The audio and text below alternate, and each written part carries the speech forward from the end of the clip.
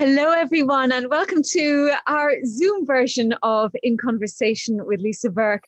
I am so delighted to welcome you all. Shirley from Luxembourg, Crystal and Alison. I can't believe that you're up at a crazy hour of the morning and joining us from California. So thank you so much for being up, looking ultra glamorous, Californian glamour, and welcome to our podcast here in Luxembourg.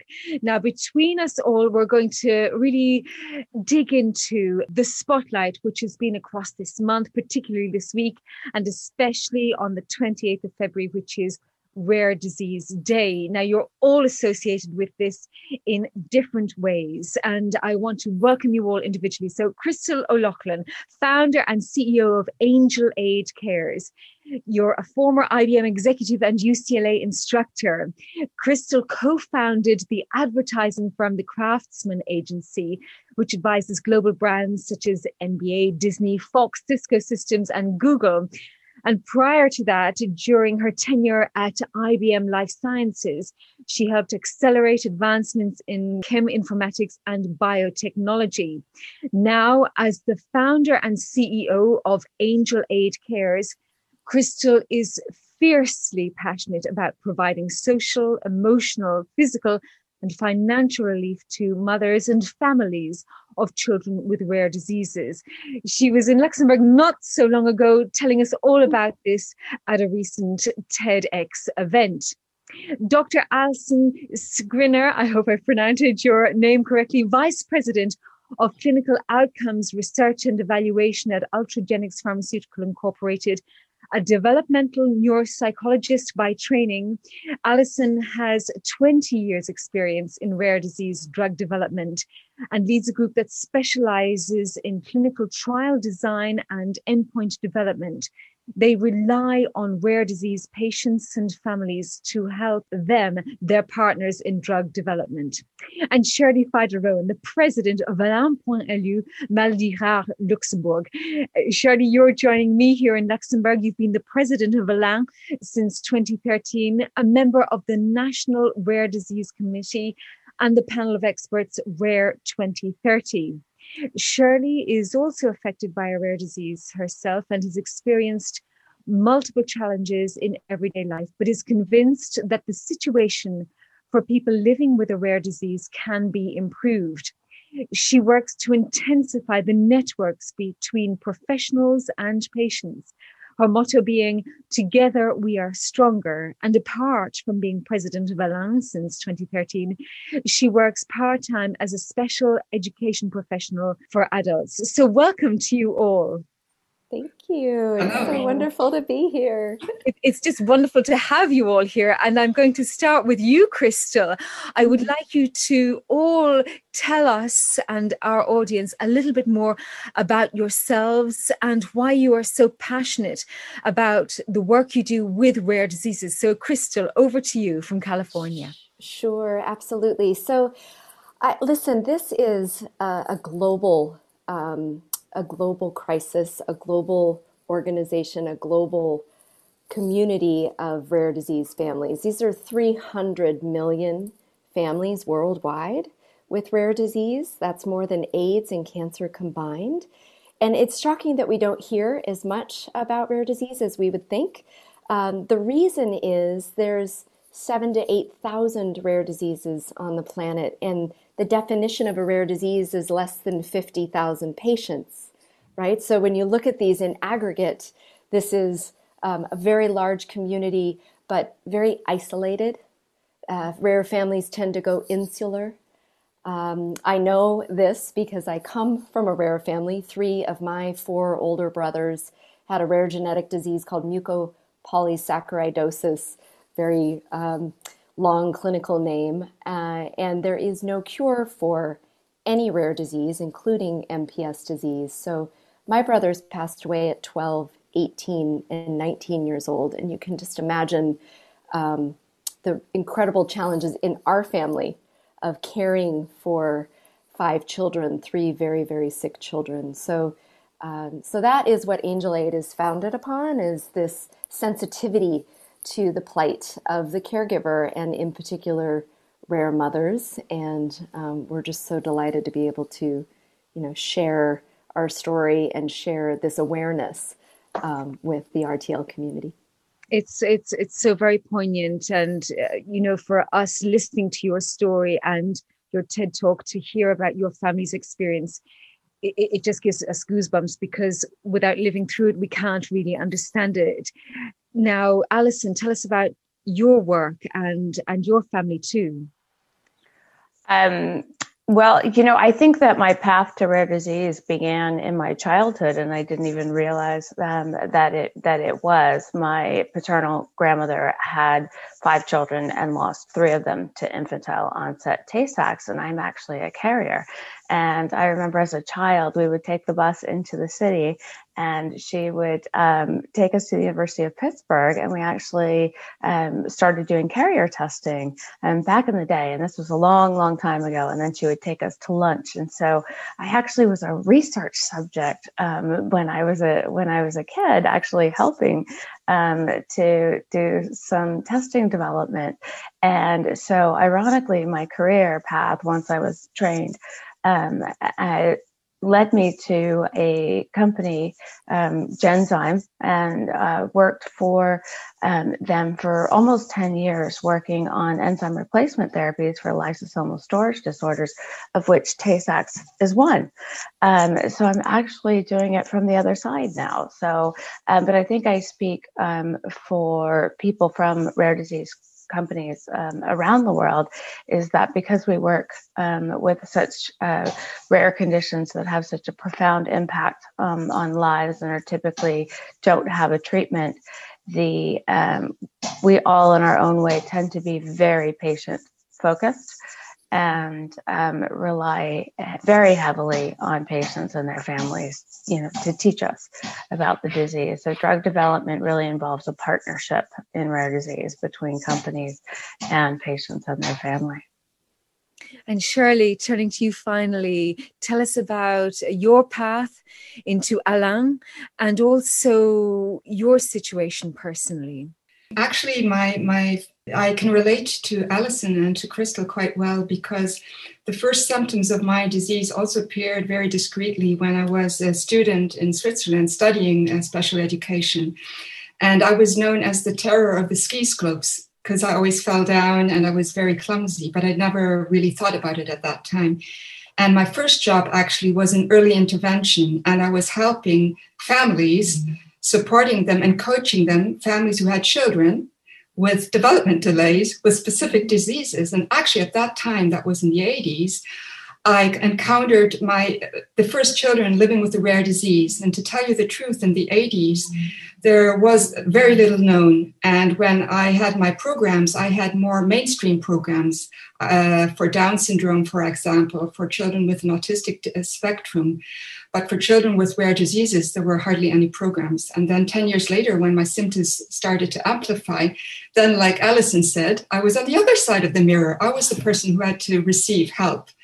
And it was a difficult period at that time. But now I'm a happy mother of 2 boys. Unfortunately, I passed one of these faulty genes also to one of my sons.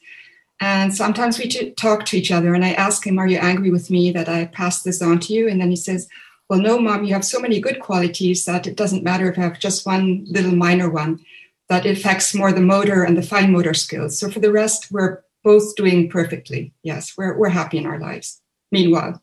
But it's a certain way to go there. Well, there's so much to talk about within all of your stories. And thank you so much for openly and honestly sharing those with our listeners.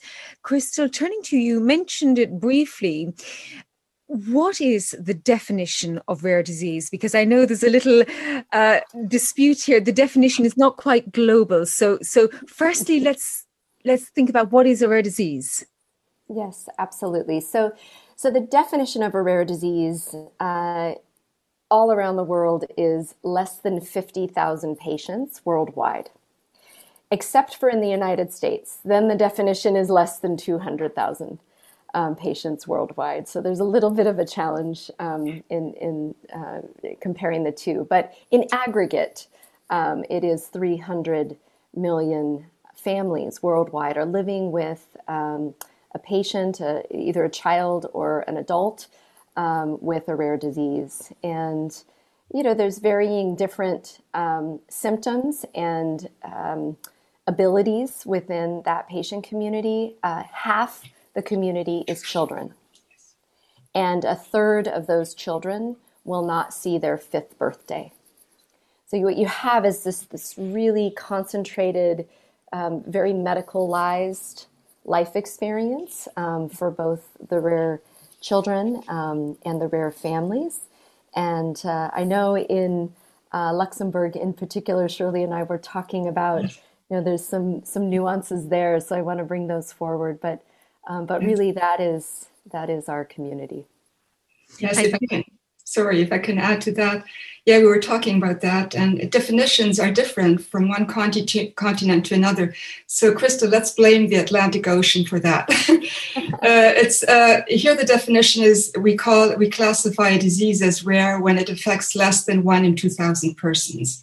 And as you said, otherwise they share the same statistics. Most of these diseases are serious, chronic, and progressive. And up to 70% of these diseases appear already in child age. And that's what I wanted to kind of zone into now, because again, you're really telling us, Crystal, and in all of your experiences, we're dealing with families who give birth unknowingly, often, to a child that they have to raise who will die before them so often in such a very high percentage. And whilst Alison's work and the wonderful work of the pharma companies moves on apace, and we have now a fantastic global conversation about this, you have really honed in on your own personal experience of how it affects families. So tell us then how it came to be that you set up Angel Aid and what it is that you do and why you focus on caring for the caregivers. Yes, absolutely. So Angel Aid was founded 20 years ago. We've been witnessing this rare disease community identify as a community. It used to be that every disease set, every set of parents in a specific disease community would focus on themselves. But what's happened over the last 10, 15 years is the community is identified as a community. We're stronger together.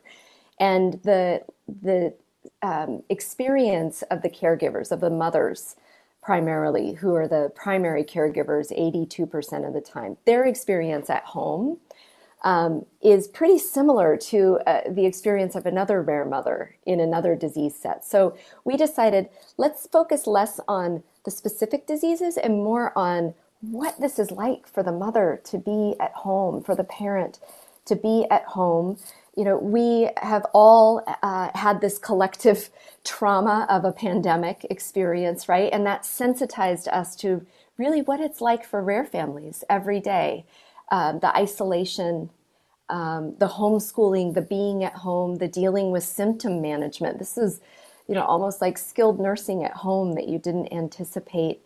And then the emotional burden of understanding that there is no cure for any rare disease.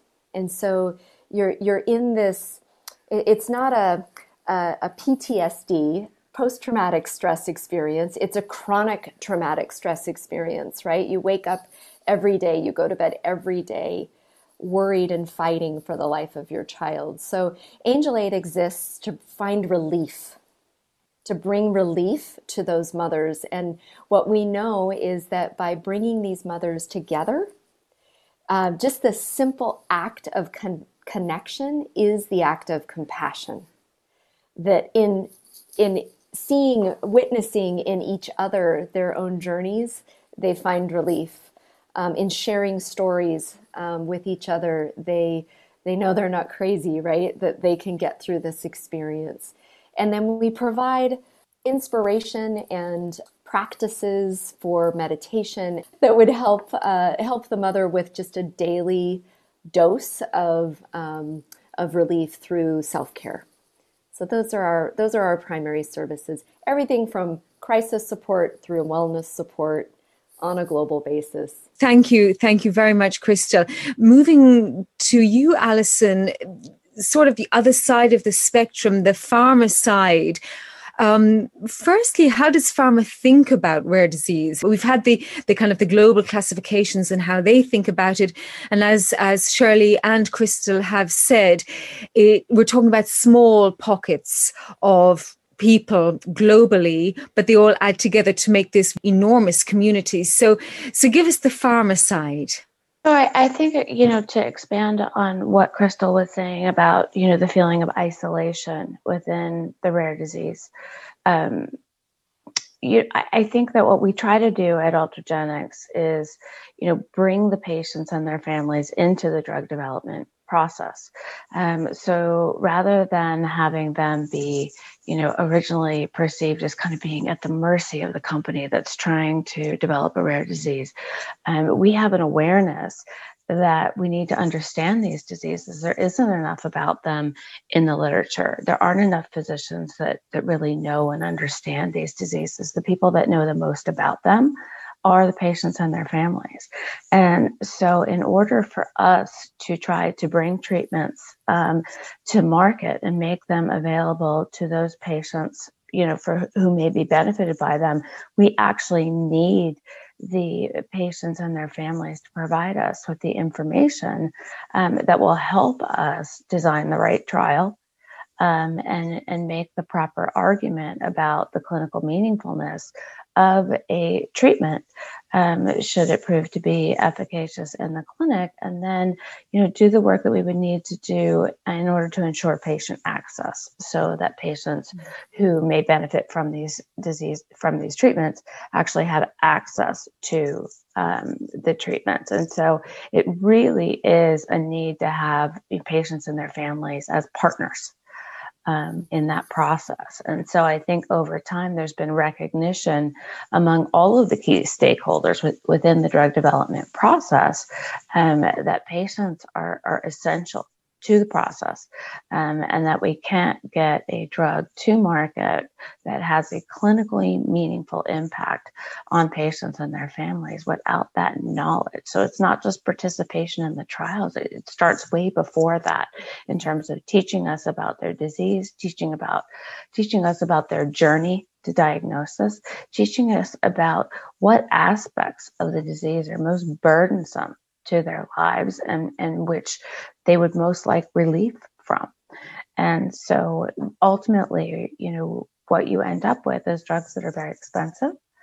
And healthcare gets rationed. So what we need to do is make sure that we understand how this drug will change the way a patient feels and functions, and how it will change the way a family functions. And so that used to be there used to be a separation between companies and patients. And now there's more of a partnership. And I think that will allow companies to bring drugs to market faster, with, less resources and less obstacles in the way. As we all, acknowledge the patient and the family and their role in the process.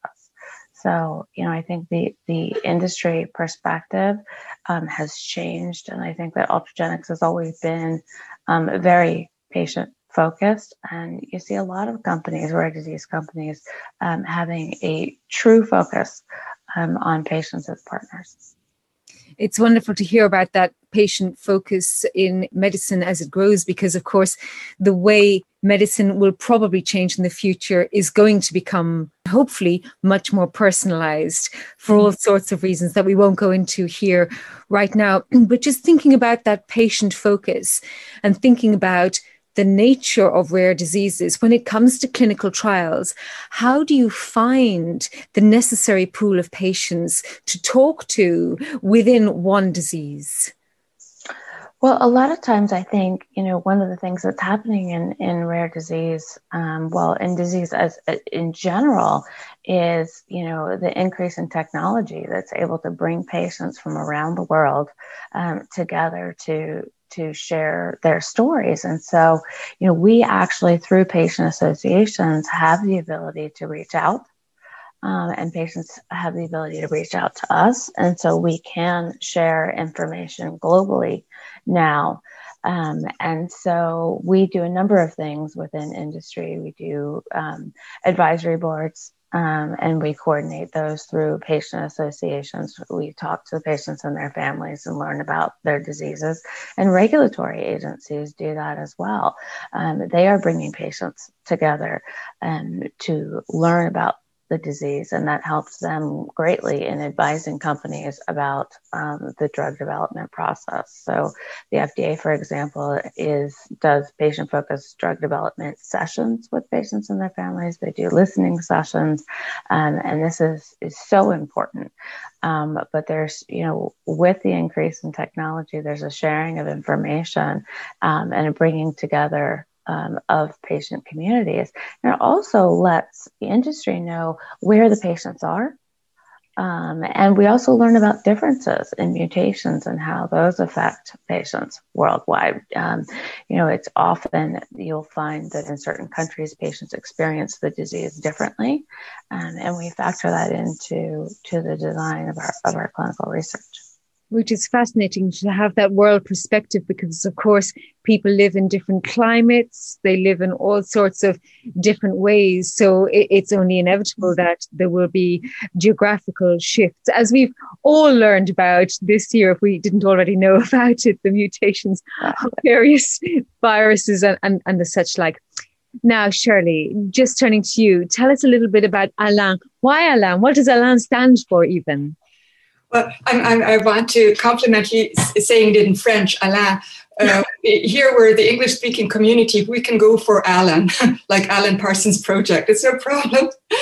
Alan, yes, Alan is an abbreviation for a very long term in French. I don't want to repeat it here. It's a tongue twister. So in 2014, we just call it now ALAN, Rare Diseases Luxembourg, Maladies Rares Luxembourg. And it was founded a little bit earlier than Crystal's Angel Aid. It was founded in 1998. So now we're a bit older than 20 years. It's a nonprofit organization, mainly providing support and information to patients, but also their caregivers. The main vision for ALAN is, despite the fact that the vast majority of rare diseases cannot be treated nor cured, not at this moment, we try to focus on improving the quality of life of persons living with a rare disease, to give them the chance to develop, to reach their full potential. And it might sound very simple, but just to have a happy and fulfilled life, despite maybe the gloomy perspectives. That's the vision. And talking about the missions, we have quite a lot. I'll just pick out 3. One of our main missions, what we're known for here in Luxembourg, is our counseling team, made up by social workers and psychologists that have been specialized in rare diseases. So they help and support and inform caregivers and rare disease patients. What is just as important, and that's why I'm so happy that Crystal is really into it, is the recreational and well-being activities. They are just as important because a specialist can give you information and aid and support, but people affected by rare disease, when they get together, they can exchange best practices. They notice they're not alone. They're not the only person on the world living with a rare disease. That's very, very important.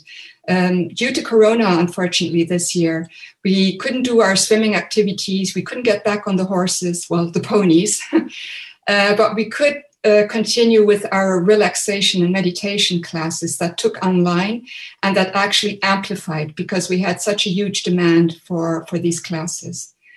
And third mission is awareness raising. That's why we 3 are together today. I'm so glad to be part of this dynamic committee.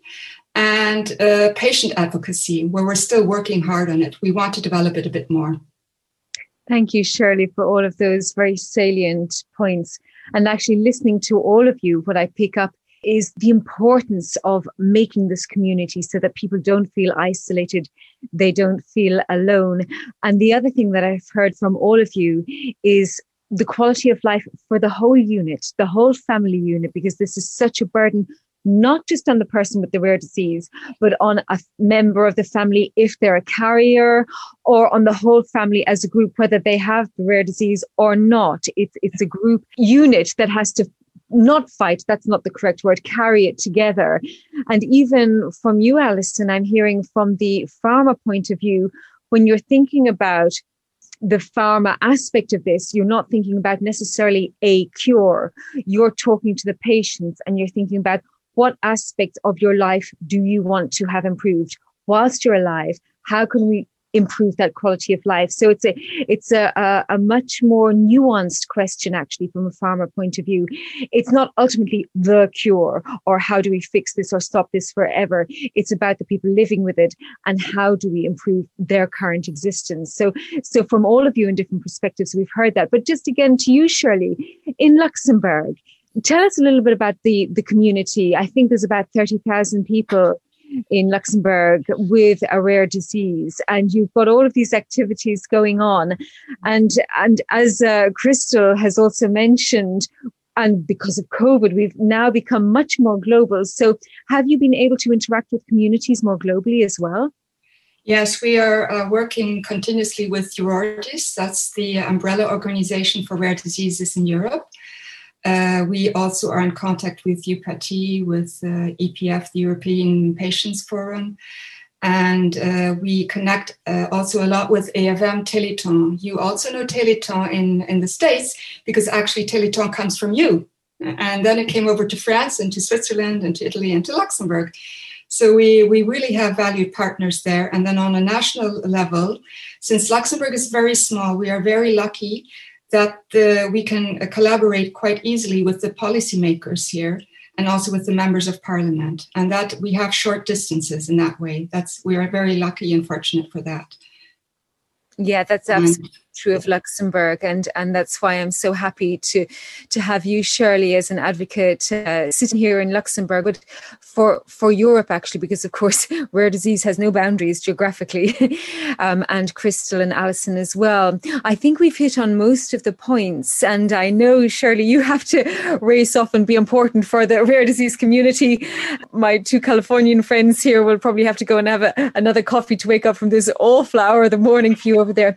But just to summarize, please let me turn to you, Crystal. Tell us a little bit about, over the more recent years when you've expanded Angel Aid Cares to really focus in on the help for families, what have you got out of it? I know you're working also with your mother, who has had to suffer the loss of 3 of her children. So tell us just a little bit about your professional and personal experience. Yes. Well, I think what has struck us, both my mother and I, as we are carriers, and my daughter, who is 14, Chloe, who's also a carrier, is that we really have a responsibility to this community. That if there's a gap in services, we want to fill that. So everything that we're doing is mobile first, in secure portals. It's designed to be experiences that will heal on a global basis, designed to be inclusive of all parties, designed to be multilingual.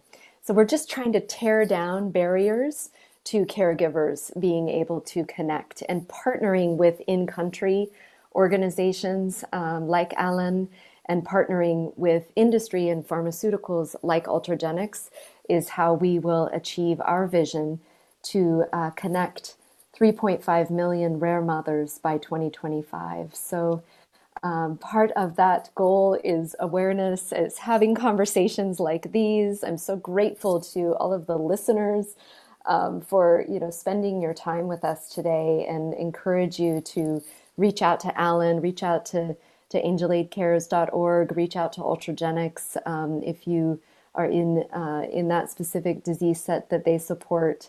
We are here to support you as the rare community, and really as humanity, right? And I know that we've actually had a retreat which incorporated rare mothers from Europe recently. We did. Germany, the Netherlands, the UK, as well as Australia, Canada, and the United States. So women from around the world coming together several times a week, and finding relief and solace in each other. That's really what we're about.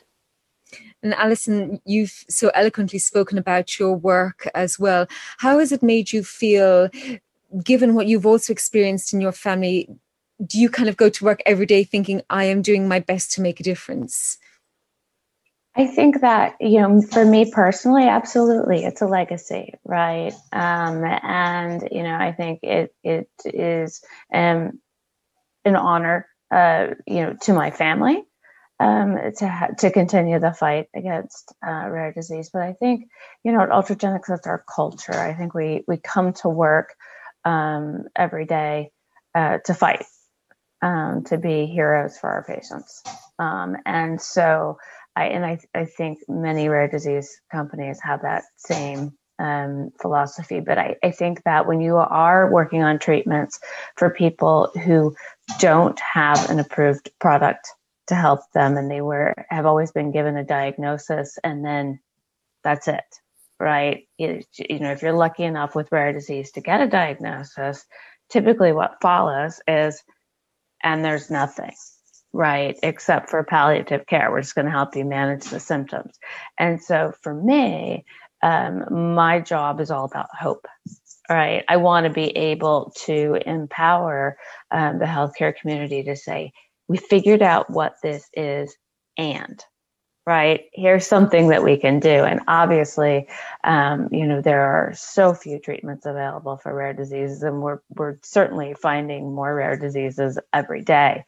But being able to change that paradigm where you're giving a patient or a family bad news, right? Here's what this is, and this is what the prognosis is, or here's what this disease is, and there is no approved treatment. The goal is to change that experience for patients and families, one disease at a time. It's really interesting to hear you talk about that. And even at a very simplistic level, just the language around it, because there will be so many stages for a family to hear, to accept that news. In fact, I'm quite sure for many people, it will take many years to accept what has been told to them, or even, as you also said, to find out what is the issue, because they may not know, and it may not even appear for a number of years, as you said also, Shirley. So, Shirley, turning to you last of all, before you zoom off, any final words for those families that you inspire and lead here ultimately as president of ALAN? Yes.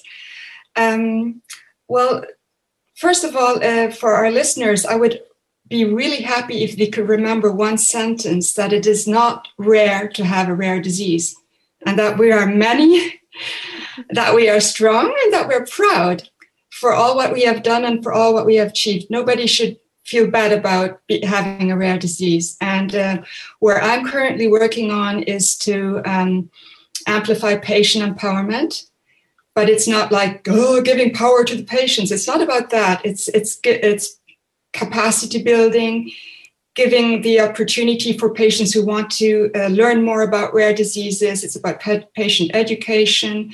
When patients have more information, they might be able to get engaged in certain domains. It can be in the social domain, in the research domain, in awareness raising. And I'm very optimistic when I see in Luxembourg, but also worldwide, I find there are many young and less young people who are getting engaged. And that is very important to show that we're there. And we are role models for the generations afterwards. And I would like to thank everybody who has broken down these barriers these last years. And I'm looking forward to the future. Mm. And on behalf of Luxembourg, I think we need to say thank you to you, Shirley, because you have really shone a light, literally, on rare disease in Luxembourg, notably this year. And I'm quite sure all of the community here and beyond the community and all of the families of the community here are so very grateful to you. And I know, Crystal, we're hoping that your company can help give more support globally across the world in all sorts of different languages. And Alison, we look to you for the cures. So what a team we have here, a female team also, I might add, of fantastic women who are just shining a light and lending their voice and their professionalism and expertise. Thank you all so much for your time, your passion, your dedication. And I truly wish you all continued success as you go on to fight for cures for rare disease and to give the best life possible to those carrying it and to their families and caregivers. Thank you all. Thank you. Thank you.